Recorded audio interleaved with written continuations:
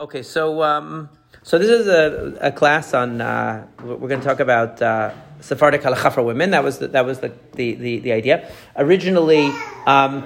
Based on the poll in the chat, I thought there were going to be 3 people here. I didn't think, like it said, 4 people wanted a daytime class, so I really didn't expect it to be such a big class, and I wasn't expecting it to be such a crowd. It's great to see everybody. So I think that the original request was to sort of have to approach things sort of topic by topic, and maybe with the things that are the daily life sorts of halachot and subjects of practical subjects that we can discuss one by one and kind of go through a day, or go through a Shabbat, or however we'll approach it. And obviously this can be open to whatever feedback we get, like if there's something specific you want to focus on. Since we didn't have a chance to know who was going to be in the class, we didn't know exactly how to tailor it to the interests of everyone who was going to come. But if you have a specific interest or a topic, I'm sure that if you're thinking that something would be interesting, most likely there are other people too that are thinking that as well, and then we can zero in on those subjects. So I thought that we would just start with sort of some generalities and some general principles and ideas, and also things that relate to daily life, tefillah, and things like that to start, and then we'll get into more nitty-gritty as the weeks go by, as we have more time together. So just to give a general sort of a picture, a lot of times I think women's halakha is defined by like what women don't have to do, right? That's usually how what the angle. Everyone starts with, well, men have to do 100% and women have to do only have to do this, or they're exempt from that, or they are they have a lot of things that they're not required to do, and so the emphasis ends up being on that. For example, if you get the Siddur for women, the Sephardic Siddur for women is like this big. It's very, very thin, right? Because they took out everything that Harav Ovadia said that women are not supposed to say. So that leaves very, very little that women are obligated to say or are allowed to say according to Harav Ovadia. That's just an example. So a lot of times when we think about women's halakha, we're thinking about what they're exempt from, and there are more exemptions for women from halachot and mitzvot than there are for men when it comes to tefillah, when it comes to many mitzvot asay, a lot of positive mitzvot, obviously tefillin and tzitzit and etc., things that we associate with the daily life and prayer services and things like that. Many things women are exempt. But I don't want to focus on that. I want to flip it around, and I want to focus on what is required of women and what is required of Jews. And working from what is required of Jews to take as an ideal, to do as much as one possibly can, rather than to look at the opportunities, seeking exemptions from things. Sometimes you need an exemption. Sometimes you need a leniency. Sometimes you need to be told that you don't have to do certain things, and there's practical reasons for that. But in general, to seek after, to place as the ideal, to do as much as possible. Now, why am I saying it that way? So let's start with the most basic mitzvot that there are. I'm going to go even more meta than you're thinking. When you think of halakha, you start thinking about, netilat yadayim in the morning, or you start thinking about brachot, start thinking about tefillah, birkat hamazon, whatever. Things that are obligations that are on a daily or relatively regular basis. Let's take a step back. What is the most fundamental mitzvah? To believe that Hashem is one. Okay? Now, that sounds funny to say that's a mitzvah, it's a halakha, to believe that Hashem is one. But the reason I'm bringing that to you is because that's a constant mitzvah. Shiviti Hashem lenegdi tamid. The beginning of the Shulchan Aruch, the first thing the Shulchan Aruch says is, Shiviti Hashem lenegdi tamid, I place Hashem before me always. That's the number one principle. Meaning, in that, every Jew is equal. Emunah, recognizing Hashem, awareness of Hashem, trust in Hashem, all of these things that are constant mitzvot, constant obligations on a Jew to have. What does it mean to believe in God? It doesn't just mean like you ask a random person on the street, do you believe in God? Yes. Let's say, they might tell you yes. Let's say 75% of Americans, 80% or something like that will tell you, yes, I believe in God. How does that translate into their life? Not very much. How does that affect the way that they look at the world? Not very much. So what does it actually mean to believe in God? It means to have a view of the world that is framed by our awareness of Hashem. The way we look at the world is different because we believe that Hashem is behind it. That's a constant mitzvah. It's actually a mitzvah to construct, to shape our view of the world based upon an understanding that it reflects Hashem's plan. That's a mitzvah. So I'm saying this because I want to emphasize that when we think of halakha or we think of a mitzvah, we sometimes think in a very technical way, and that's important. In many circumstances. But I want you to see that the fundamentals of what it means to be a Jew and to serve Hashem, there's no difference in gender, but there's no difference between men and women in that. Okay? So the idea of Yichud Hashem, believing that Hashem is one, not believing in any other gods. Well, you're all going to say to me, well, obviously I don't believe in any other God. What is this rabbi talking about? This is not the Dark Ages. This is not time of Tanakh where people are worshiping idols. That might be true. But let's say a person is, superstitious. Okay? Say a person that believes in superstition. Okay? What about that? What would you say? Does that person really reject all other forces besides Hashem? Not really, because if Hashem, you're telling me Hashem runs the universe, except if I wear a red string on my arm, it will protect me from the bad demons. Why do you need that? What do you need that for? You need something extra besides Hashem to protect you. You believe that there's some force. Hashem protects me from everything except the stuff that the red string protects me from. That is extra. Or, if I step on a crack, break your mother's back, whatever all those things. If I break a mirror, 7 years bad luck, nobody believes in that stuff nowadays, but there are other things that we get superstitious about, I think. And so superstition, even to the point of something bad happened, I better check my mezuzot.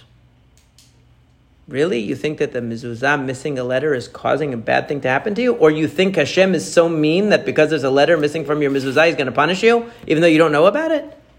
That sounds like that's a very odd thing to say about Hashem. Maybe you have to ask yourself, what does it really mean to have emunah in Hashem? What does it really mean to believe that Hashem is the one running the world in a just way, in a fair way, in a true way, in a good way, if I believe that kind of thing? So I'm using these examples, not to bother you. I know that, sometimes these are common beliefs. I'm using these examples to show you that emunah is real purity of emunah in Hashem, real purity of knowledge of Hashem and awareness of Hashem. These are not things that are taken for granted. These are things you have to work on. You have to weed out of your belief system, weed out of your habits, certain things that are actually militating against emunah and Hashem, and you don't even realize it. And that's a constant mitzvah. That's a constant avodah that we do, a service of God that we're engaged in all the time. To understand the unity of God, which means that everything in the world is run only by Hashem. There's no other force operating out there that we have to placate, that we have to worry about, that we have to be afraid of. Okay? It's very deeply rooted in us, the idea. But if you think about it, superstition of any kind is really a type of denial of the oneness of God. Because you're saying there's Hashem, but there's also bad juju. Or whatever it is that, whatever they call it. Right? That's a problem. That's really taking away from the idea of Malchut Hashem, that Hashem is the king, Hashem is the master of things. So, like if a person one time called me many years ago and they asked me, they said bad things are happening in their life all the time and they are 100% sure it's because so-and-so cursed them. They put a curse on them. And that's why all these bad things are happening to them. I said, and they wanted me to remove I don't know what they wanted from me. I don't know. Something. Yeah, I know. Yeah. $100 from you and then right. Well, yeah.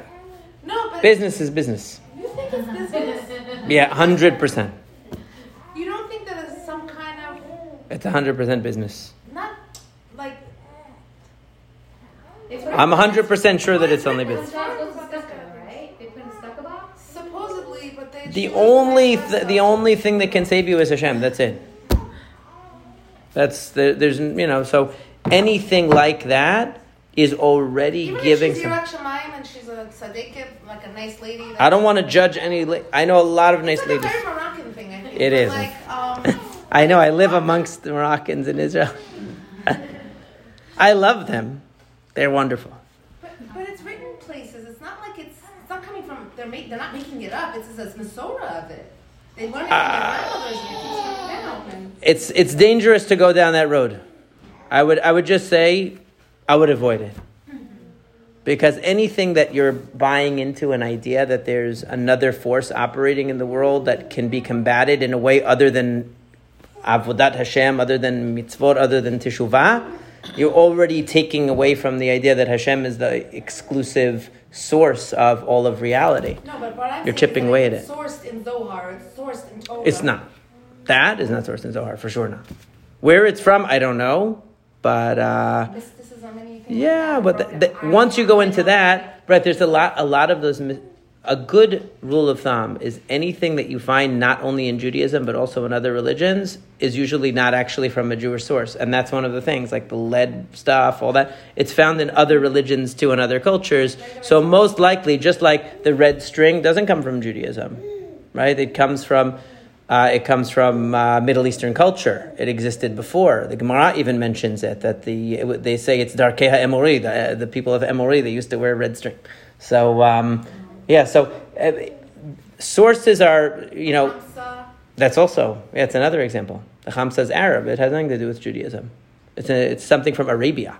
So like, How come Olive Tzvat is bright blue and all of that? I wish I could answer. I don't. Maybe that's why the Mashiach didn't come yet. That's for the next class. I don't know. I've been grappling with this idea for Yeah, such a long it's time. such a, It makes it's no sense to it's me. very troubling to me because it's become so much a part of Jewish life, the belief in these sort of things, but it really has no actual source in any genuine Jewish text. Even in the Zohar, even in the Kabbalah, it doesn't have. Because the Mashadi Masorah is, we don't talk about it. Yeah. We say, there's like the list, that list of those words that you're not allowed to say, and you have to say bimani, and you're not allowed to, the number you're not allowed to say, and the objects you're not allowed to say. Even in the Mashadi community, there are things that came from the general Middle Eastern culture that influenced them. We don't believe Or from it, Muslim and we don't want to right. get koach, and we don't want Right. anyone to think that we believe it, so we don't even mention So that might not be a bad thing. No, it's not a bad Yeah, thing. take it out of It's more in line with what you're Yeah, saying.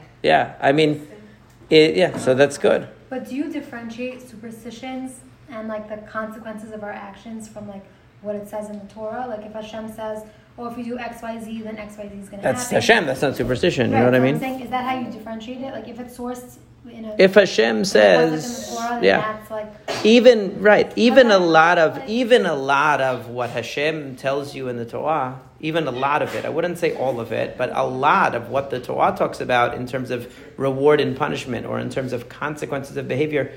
Like in Mishlei, especially, if you read the book of Mishlei, a lot of it is natural consequences of behavior. Not that that's all there is. There's such a thing as hashgacha pratit. There's such a thing as, Hashem, protecting a person who's doing a mitzvah and so on. But a lot of it is, if a person lives according to the wisdom of Torah, they'll be more successful. A lot of it is, if a person is moderate. I'll give you an example, a very famous example. It says, aser to aser. Give tzedakah so you will be rich. Right?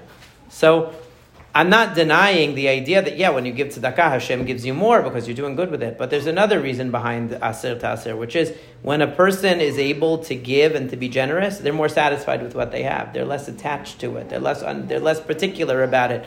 They're less addicted to it because they're able to give it away. It gives them a healthier relationship with their money. Or take the example of Shemitah and Yovel that we read about in the parasha of the week. Okay? The Torah says, don't worry about the fact that there's going to be Shemitah. You're not going to work the land for not only for 1 year, but the 49th year and the 50th year. You have Yovel, so you have 2 years in a row you can't work. And that means the third year after that, there's also nothing in the field because you didn't work in year 50. Right? So there's 3 years in a row. And yet Hashem says, don't worry, you're going to be okay. So that's a bracha that Hashem's telling you that you don't have to worry. Or when everybody comes up to Aliyah L'Regel, everyone comes and they leave the borders not defended because they all came up to the Beit HaMikdash for the holidays of Shavuot and Sukkot and Pesach. Don't worry, nobody's going to attack you. So that's, that's Hashem making you a promise. But even there you can see why in nature there's an element of natural consequence. Why? Because if you know that there's a Shemitah year, you're going to plan, your economy is going to be different. Just like there's a Shabbat, right? So you plan your work so that you're ready for Shabbat. You do more during the other 6 days because you know that you have to pace yourself for Shabbat. If you know there's a Shemitah and a Yovel, you're going to plan for it.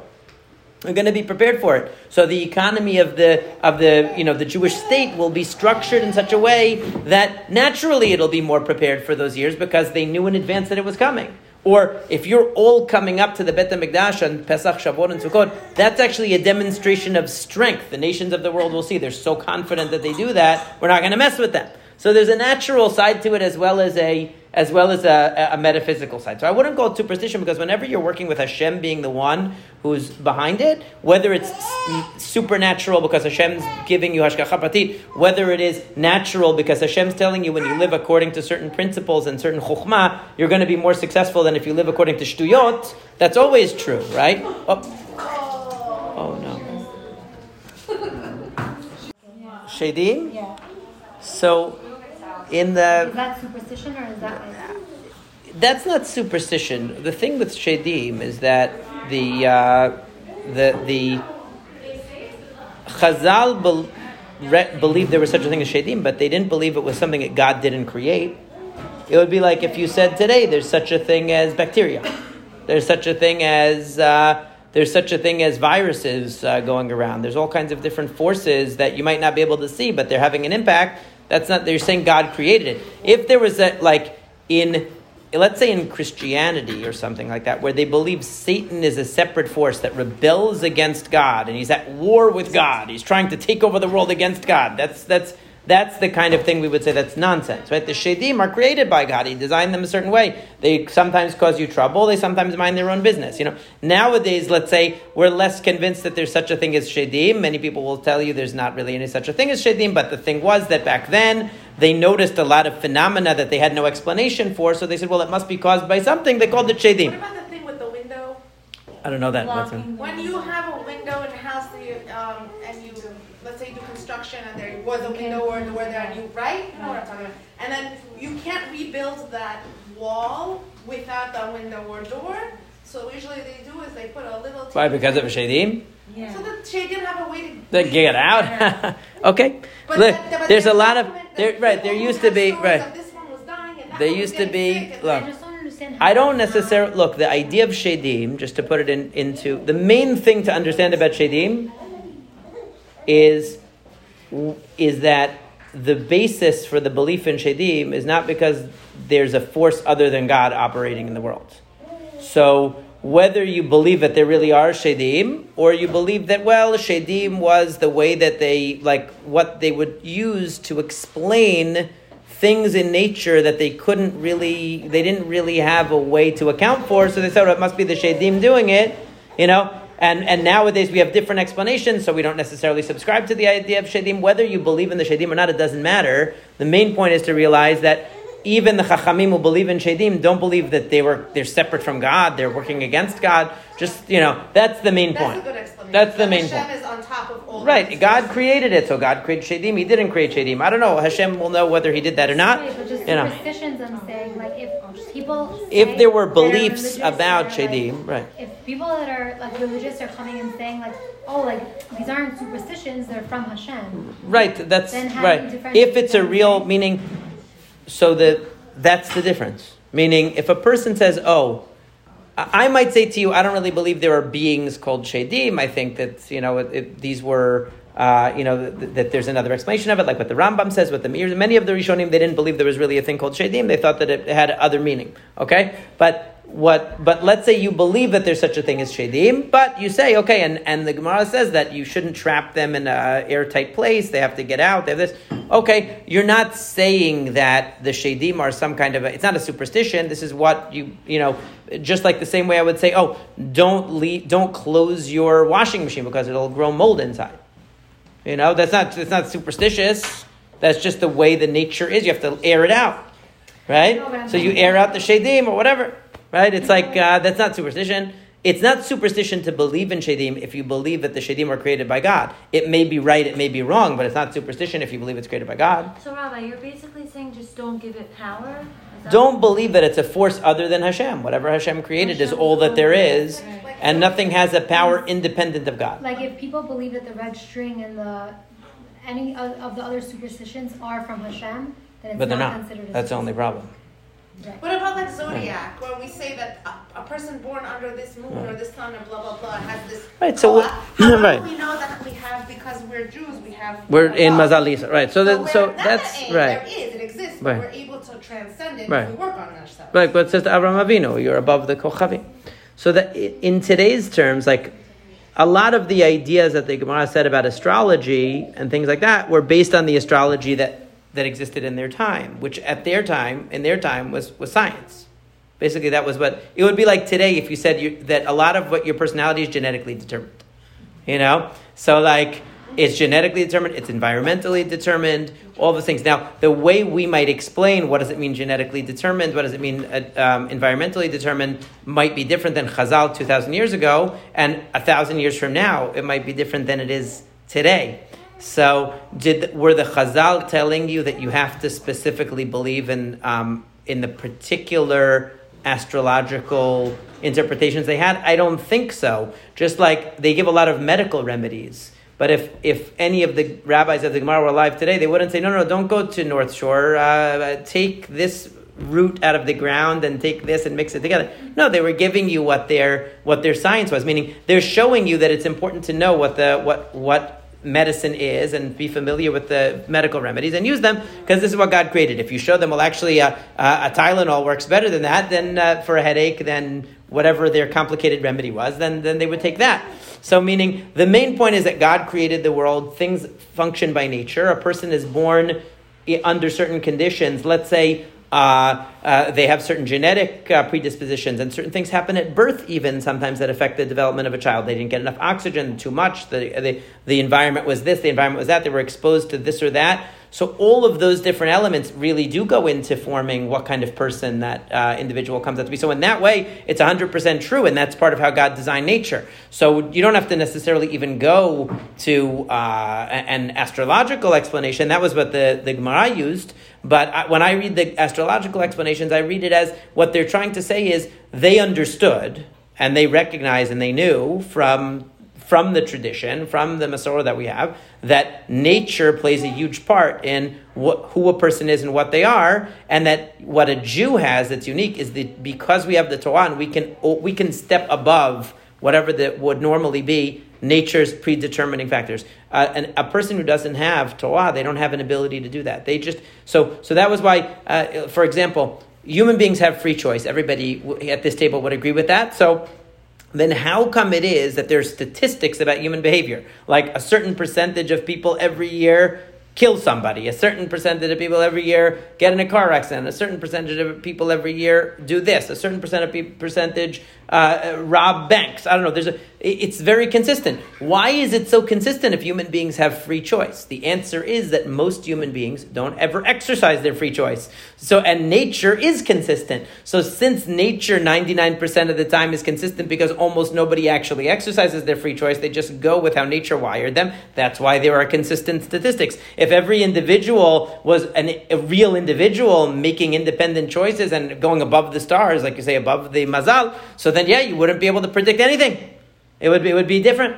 So the main point is that this emunah, recognizing Hashem as the master of everything, that's the first mitzvah that there is, and that's all the time. A person has to always be seeking that out and always be applying it to their life and making sure that no other emunot tfelot, we call it in Hebrew, right? No other fake, false beliefs creep in. But there's another part of that, which is another mitzvah that applies every second of the day and every moment is ahavat Hashem and yirat Hashem, to love God, to fear God. These are mitzvot that apply to every Jew all the time.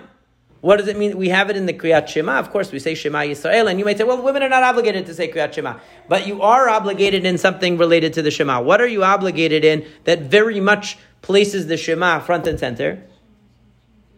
Besides saying it, there's another mitzvah that you have, believing it. Yeah, but besides that, there's another mitzvah, physical mitzvah that you have. That you probably don't think about it that much. You don't wear tefillin, do you? Yeah, for a woman. Loving Hashem with everything you have. Look at the door. No, it's mezuzah. Yeah. Okay, so the mezuzah is, everyone's obligated to mezuzah. Men, women, everyone's obligated to mezuzah, right? What's in the mezuzah? The first two paragraphs of the Shema. That's it. Okay? So that means that you're surrounded by that. Right? The Shema is supposed to set the frame. The Rambam has a beautiful, beautiful description. He says, whenever a person walks in and out of their house, they remember that there's nothing that exists forever except your relationship with Hashem. Everything else, whatever you're going out to do, whatever errand you're going out to run, and your house and your possessions when you come into your house, all of it is fleeting. All of it will outlive you. But truly what's eternal for you is your relationship with Hashem. That's what the Rambam, it's a beautiful Rambam says that about mezuzah. So what does it mean to love Hashem? When you realize that Hashem is the one and only, when you realize that Hashem is the one who is the master of everything and controls everything, and everything that you see that's beautiful and that's good in the world is from Him. So then you want to get close to Hashem. You want to discover more about Hashem. You want to learn more. You want to be able to experience more. And that's what Ahavat Hashem, loving Hashem, is that. But there's also Yirat Hashem, which means you realize, wow, Hashem, His wisdom and His greatness are very vast, and I am very small. That's Yirat Hashem. Okay? A sense of smallness before Hashem, but also a sense of desire to come close to Hashem. That's Ahavat Hashem. These are mitzvot that apply to men and women all the time. How do you develop Ahavat Hashem? The Rambam says, Rashi says in Chumash also, okay? The Chazal say, how do you develop love of God? How do you develop real fear of God? Only through learning. Only through gaining more understanding of Hashem, because the more you understand, the more you love. The more your mind blown. Right, the more your mind is blown. The more the more you realize how vast Hashem's wisdom is, and also the more you realize how small you are. You know, we only think the world revolves around us because our idea of the world is very, very small. You know? But if you look, there's this wonderful video that I have shared with some of my chats in the past, but I don't think I ever shared it with any of the ladies' chats. But there's a beautiful video by Carl Sagan. He was Jewish, but not a very committed Jew, but he is Jewish. But he was a scientist, very famous scientist, physicist, and he has a video called "The Pale Blue Dot." It's a very short video. It's only like 2 or 3 minutes video, and basically he shows the world, and then he shows like Earth from a distance of like the Milky Way, and then Earth from a distance of very, very far away, and all you see is a tiny dot. And he basically says every war that was ever fought, every jealousy that you ever had, every person you ever admired, every person you ever hated, anything that you ever did happened on this tiny blue dot. All of the wars, all of the killing, all of the genocides, everything that happened was fighting over a piece of this tiny blue dot. Right? It's a very powerful video that kind of puts things into perspective, how small we are. What allows us to think that we're very big is that we have a very narrow viewpoint. We don't see that much. So a baby thinks literally the universe revolves around them because they don't have a sense of broader awareness. But most adults rarely graduate past that either.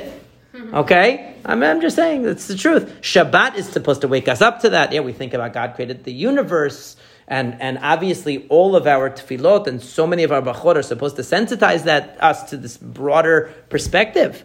But the more limited your perspective, the bigger you seem in that picture, right? The smaller the picture, the bigger you are in the picture. The bigger the picture, the smaller you are.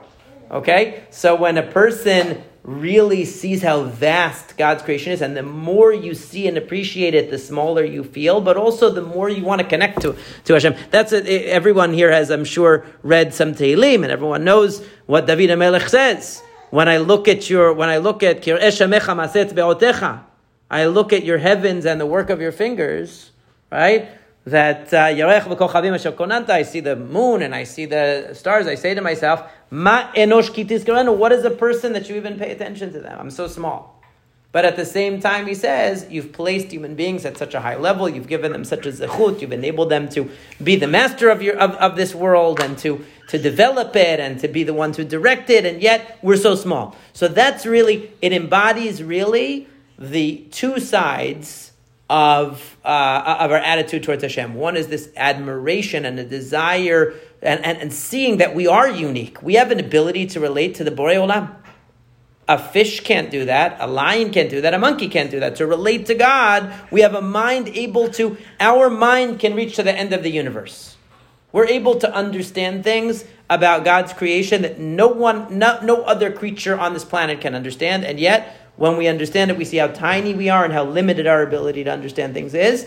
And that's part of the religious experience of loving Hashem and fearing Hashem when we have that. So to be able to cultivate that, how do we cultivate that? We cultivate it through learning. When we see the wisdom of the Torah, a person who understands, who can have a mind-blowing experience of seeing insight into the Torah and say, wow, look how deep the Torah is, how much I understand now, and how much I realize I don't understand. It's so vast, but every insight you have, you're like so excited. Wow, I had a breakthrough. I understand something I never understood before. It's like you pull back a little bit of a curtain and you see a little bit of a glimpse, but you know that so much of the curtain is still in place and blocking you. You just got a little bit of a glimpse of what's behind there. And that's what happens when a person learns Torah and they see the wisdom of Hashem. So it's often mistakenly said that, women are not obligated to learn. That isn't really true. What women are not obligated to do is they're not obligated to have a regimen of learning like men are obligated. They're obligated to learn from the beginning to the end. They're supposed to learn the entire Tanakh, the entire Mishnah, the entire Gemara, the entire Halakha. They're required to learn everything. Women don't necessarily have that obligation, but what they do have is an obligation to love Hashem. And to love Hashem means that you have to learn something. You have to be engaged. You have to be seeking. You have to be understanding, because otherwise what is it going to be based on? So it's very important to realize that learning should be a part of everybody's life. It doesn't have to be in the same, look the same. Or, it's the Ramchal says that even for men, he says, a man who's going to be a rabbi of a community, or a man who's going to be a dayan, a judge on a bet din, what he has to know about the nitty-gritty of all the technicalities of certain halachot is much more than everyone else. Everyone else just has to see the wisdom of the Torah. They have to understand about, what the Torah teaches about certain things and to appreciate it. But you don't have to know. I had a book this big when I learned about Gitin, about divorce. So the special course that you take to become a dayan, to be able to sit on a bet din that does a Jewish divorce. Okay, it's very involved and it's extremely technical. There are books this big, I'm not exaggerating, it was like this big, just telling you how to spell different names correctly. Because if you spell the name incorrectly, the whole thing is invalid and the whole thing is like a disaster, right? So you have these books. What about names from Arabic? What about names from Farsi? What about names from, because not everybody has a Hebrew name. So you have to know how to transliterate a name. All of these details and details and details. Who needs to know it? Only a person who is doing that stuff, right? It doesn't bring a person to Ahavat or Yirat Hashem. It's a technical specialty that they have to have, okay? So that's one extreme. So what we need to know in order to develop Ahavat Hashem is to see the beauty of Torah in the areas that speak to us and that enrich our lives as much as possible, so that we can continue to nurture that feeling of awe of Hashem and love of Hashem. That we have to have, that every human being has to have. Okay, so these are mitzvot that apply all the time to everyone, to be constantly invested in that. And again, the learning that you do might not look the same as the learning that a guy does, that he feels like, I have to finish the Shas, I have to make a Siyum, I have to do the Mishnayot and the Gemarot, and I have to learn Shulchan Aruch. It might not look exactly like that. But for sure, it has to be engaged with the content of Torah so you can come to a deeper understanding and appreciation of Hashem's wisdom, because that's what it's about. Seeing Hashem's wisdom is how we connect with Him, and how we're able to strengthen our relationship with Him. So yes. Sorry to interrupt you. No, I think I'm paused. Even though I'm sure everyone has different things they gravitate towards to learn, different women.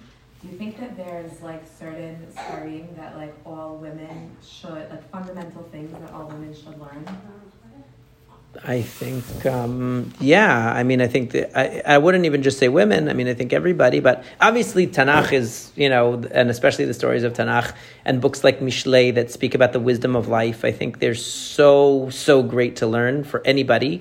It's even a great type of learning that you can do with your spouse or you can do with your kids, because it's like I find that it's what we call davar shaveh l'chol nefesh. It's something that anybody can really relate to. When you get into the stories, the wisdom of the stories of Tanakh, especially in the Torah and also in the early Nevi'im, and then you get to Mishlei and all the sayings and the observations about life that are so compelling and insightful, and you can discuss them. There's so much wisdom in it. It's really deep. So I think those are great to learn. And obviously there are books like Mesilat Yesharim, there are books like the Rambam's, the beginning of the Rambam, especially the Mishneh Torah, where he talks about all the fundamentals of Judaism, Pirkei Avot, obviously. There are lots of Sfarim like that. I mean, I could probably give you a whole long list, but I think that for everyone, it's important to have that big picture kind of a learning. The people who are going to specialize in certain areas, or let's say that what the men spend a lot of the time doing is filling out the details and getting into technicalities and things like that. But even they oftentimes are missing some of the fundamentals. They're missing a lot of the big picture. And that's a problem that didn't just originate in our generation. If you open up Chovot HaLevavot was written before the Rambam's time. The Rambam says, my father loved the book Chovot HaLevavot. It was always on his desk. He's like, it was a book that predated the Rambam. And in the beginning, he tells a story about how, he talks about how people in the Beit Midrash are studying, are debating a question about some technical law that never came up in the history of mankind and will never come up in the history of mankind, and they're debating it. But if you ask them about the fundamentals of the oneness of Hashem, or what does it mean to trust Hashem, or what does it mean to love Hashem, or any of these basics, they won't know how to answer you. Okay? And the Ramchal in Mesilat Yesharim in the beginning says exactly the same thing. So nothing changed over the, almost a millennium, whatever, 700-800 years. Not much changed, because he says exactly the same thing, that people who are focused on the details of the details and they get lost in the details are extremely valuable when you have the big picture. Right? Like a scientist has a big picture of how something works, and they study they zero in on something. When they're doing research, they're zeroing in, but then they zoom back out and they see how it fits into the big picture. If you don't have the big picture, the details, you just get lost in them, right? If you have a big picture and you zoom in on something and then you can zoom back, now you're filling out a total picture. And that's really the ideal. But everyone has to start with the foundations and the fundamentals, right? So I think that's really where everyone should start. And when you see the wisdom of, especially just even the Tanakh, you see the wisdom of it, the depth of it. It's mind blowing and eye opening, and it really gives you a passion to want to know more. When you learn a little bit, it's like an appetizer. It makes you want to learn more, and that's the beauty of it. That's what Ahavat Hashem really is. Love of Hashem. Like Rashi says, what does it mean to love Hashem? How do you develop love of Hashem? Since you can't really know Hashem directly, Hashem is hidden from us. So how do we love Hashem? He says, study the Torah, and from that you will come to love Hashem, the one who gave it. That's how you do it. So since Ahavat Hashem applies to everyone, so does the learning process that leads to Ahavat Hashem. Because otherwise it's just a platitude. Oh yeah, I love God. Yeah. Just like most people say, I love my neighbor. I love every Jew. They love every Jew except their neighbor, the person that sits next to them in synagogue, and the person, that's it. It's just a platitude, because it's just words, right? To really mean it, there has to be some depth behind it. Right? There has to be substance behind it. So these are mitzvot that apply all the time to everyone. Right? Now, we can get into, I wanted to start with this on purpose, because I want everyone to realize that that's our ultimate goal. The ultimate goal we all share. Now, there are certain mitzvot and there's certain areas of practical daily halakha where women have a more lenient regimen than men. Like, let's say, for example, with regard to tefillah, they don't have to do as much of the tefillah and so on. Does that mean that therefore you should say, well, I'm a girl, I don't have to do that? No, that's not the right attitude. The right attitude is, look, I'm allowed when I need to do less. But whatever you do, look, my attitude is that men should do less. They read too much and they don't even know what they're saying by the end of the tefillah. They spend an hour reading, that maybe for the first 15 minutes they're awake, and then by the last 45 minutes their brain checks out. They should probably do less, right? The key is not more or less. The key is what's bringing me closer to Hashem, right? That's really the key. So if you're exempt from certain things, okay, but if you find that it enriches you to do more tefillah, there's nothing preventing you from doing more tefillah. Okay? If you find that there's always a baseline requirement, Okay, there's a baseline requirement of tefillah, there's a baseline requirement of brachot, but if a person finds that they can do more and it's enriching them to do more, and there's nothing holding them back from doing more, then there's no reason why they shouldn't do more, just because of their gender one way or another. Okay? Yes? Like someone once said to me that, like I remember this in STEM, they were like, it's kind of like vitamins. Like if you're taking a vitamin that you don't need, like and you're not, like your doctor didn't tell you you're vitamin deficient, like you can take a vitamin D supplement. And it might make you feel better, but it's not actually doing anything. Like I wanted to know. I mean, it psychologically makes you feel better. Yeah, like psychologically, and like you might feel like you're getting No, we probably like, a little bit better. But like it's not really meant for you. It's not really doing anything. Like if Hashem didn't obligate us in it, then like it's probably not doing much for us. Mm-hmm. Like, do you think that fits in with what you're saying, or not really at all? I'm not sure I would agree with that necessarily. That's like about like putting on tefillin. Hashem didn't give it to women for Right. that reason. But like, let's say like sitting in a sukkah that like it doesn't hurt you if you go sit in a sukkah, but like if you have to like take care of your newborn or whatever, Right. to be in the house, like then you wouldn't. Right, you have a leniency not to, Yeah. but that doesn't mean that it's not a benefit and a good. Like a talit or Right. That's not gonna be Look, closer to Hashem. that's more of a political. I don't even want to get into that because it's like a whole politics. Like, how do you differentiate? You know, yeah, because like the you know if you go back to the problem, what happened with talit and tefillin is that in modern times, you know, because of the conservative and reform and all that, they started associating women putting on talit and tefillin. Oh, it's the reform. The Rambam doesn't say anything about that. He says a woman is exempt from it. If she wants to, she can do it, but without a bracha. That's always the Sephardic. Is it true? Sephardic There's poskim. a machloket if the children of Rashi, The daughters of Rashi, there's a legend that the daughters of Rashi wore tefillin. We don't really know if it's really true or not. It's like a legend. It's like a Their legend. kids were amazing, so Right. maybe they did. Maybe they did. They got this. It says Michal bat Shaul wore tefillin. It says in the Gemara Michal bat Shaul, and the Gemara says some people say they protested against it, they didn't like it. Some people say no, the Chachamim were okay with it. So like the question there is that because you know what's the reason why they would have been for or against it? But I think you know there's an apologetic view. What I would say is there's a view that really originated in the 19th and 20th century, Ashkenazi view, that, the reason why women are exempt from certain things is because they're spiritually higher and they don't need it, right? And so that's oftentimes told to women today, but it comes from like a 19th century Ashkenazi Enlightenment attitude that they started to feel that they were out of step with the modern world, having like different roles for men and women, and so they came up with this creative idea that women are actually better than men, which just makes men feel better about themselves because they're able to say, no, actually women are much better. You know, they like to say that even though they don't live that way. It doesn't really reflect itself in much of their conduct, but they like to say that because it makes them feel better, and it makes the women feel better maybe.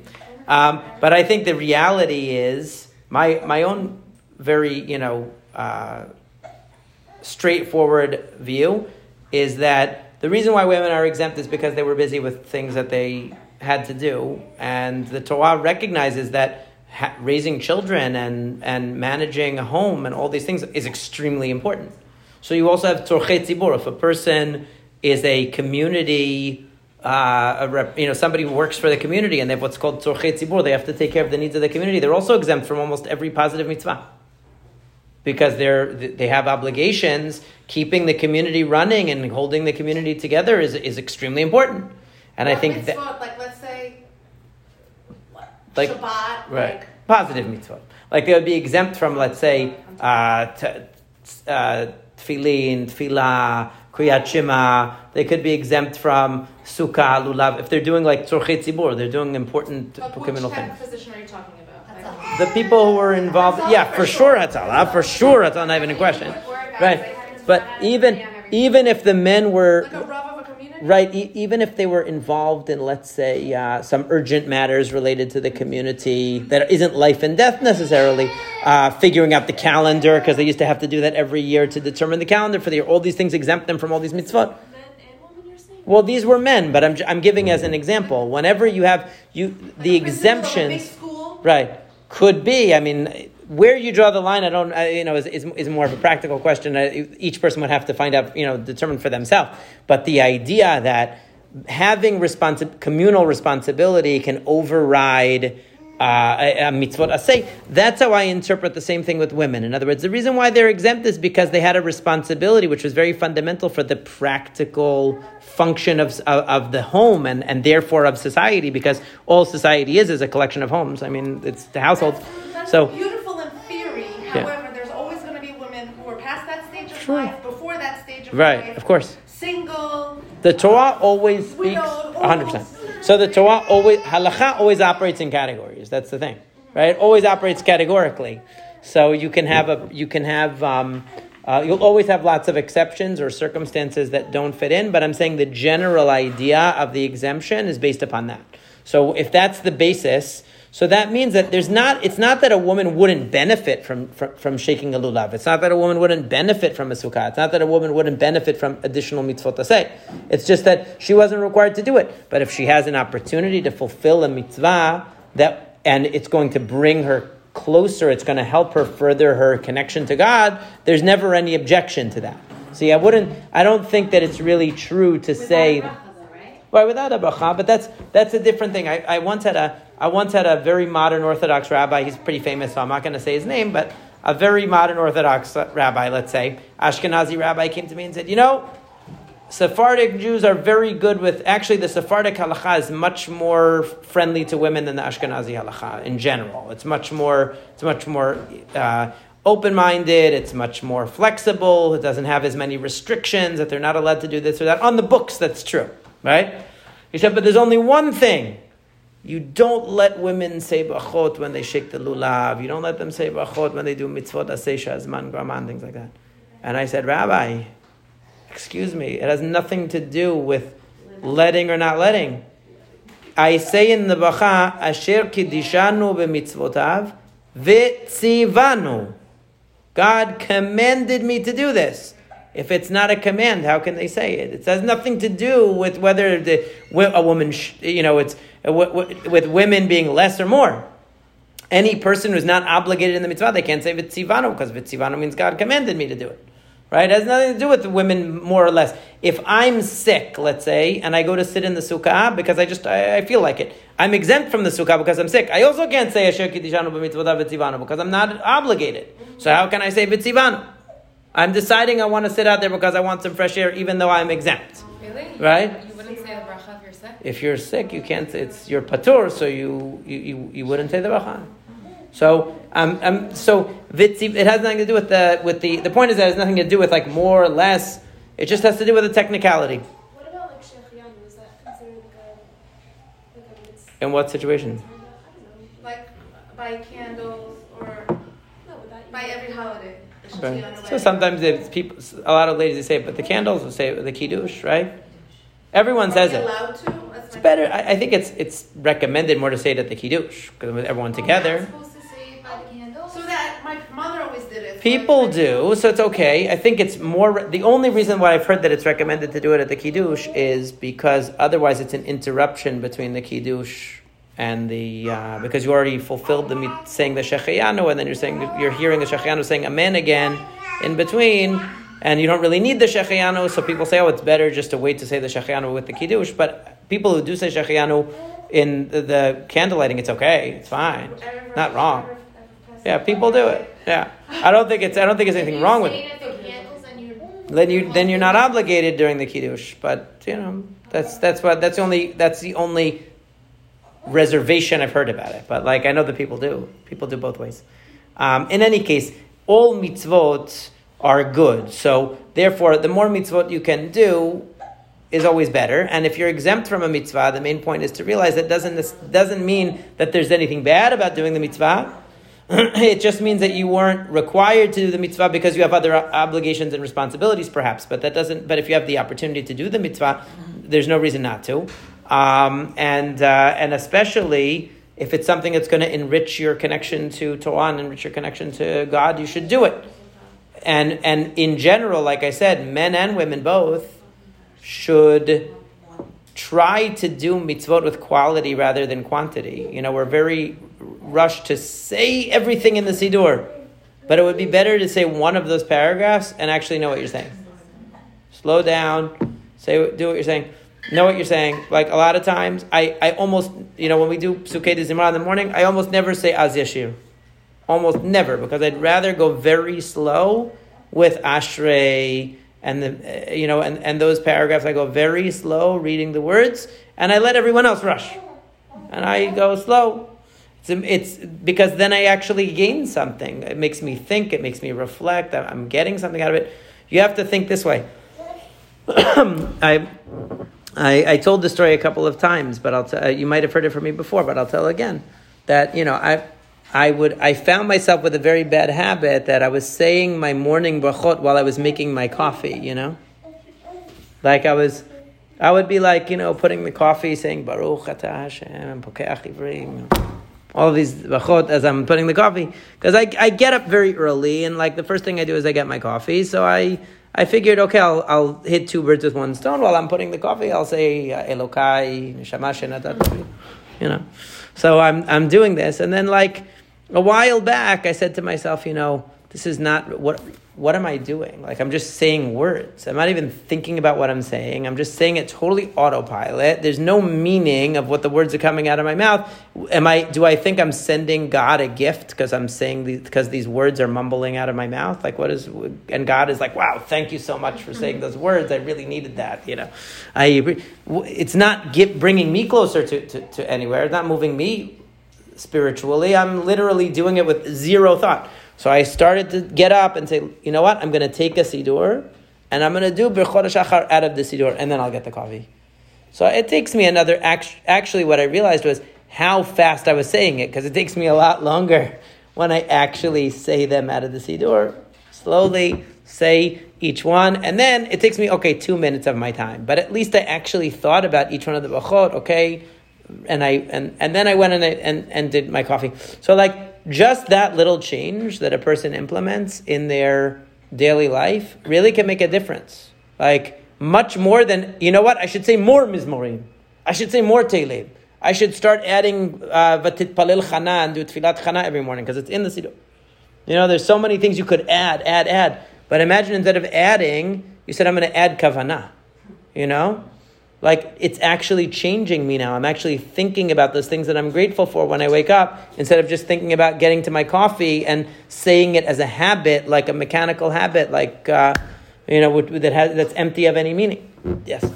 I think a lot of us, or at least me, like, struggle with the kind of kavanah aspect because, like, there's so many different sources for, like, women's halakha. Like, I heard this in Sam, my mom does this, I learned this in this book. So, like, can I say shachianu here or there? Like we were just saying, like, there's so much confusion that, like, instead of, like, having kavanah, focusing on what I'm saying, am I doing this right? Am I saying this at the right time? Should I be saying 5 minutes of this tefillah? Is it better if I say the whole thing, if I have this amount of time? Like, Women just need halakha. I was going to ask, like, is there, like, a recommended, like, sefer for, like, not specifically our community, obviously, but for, like, Sephardi women, like, one book that, like, has women's halakha that you would recommend women learning from, that, like, has the answers to these questions, so we know these things, so when we're, like, in the moment, we know what to do, and we could be more in it.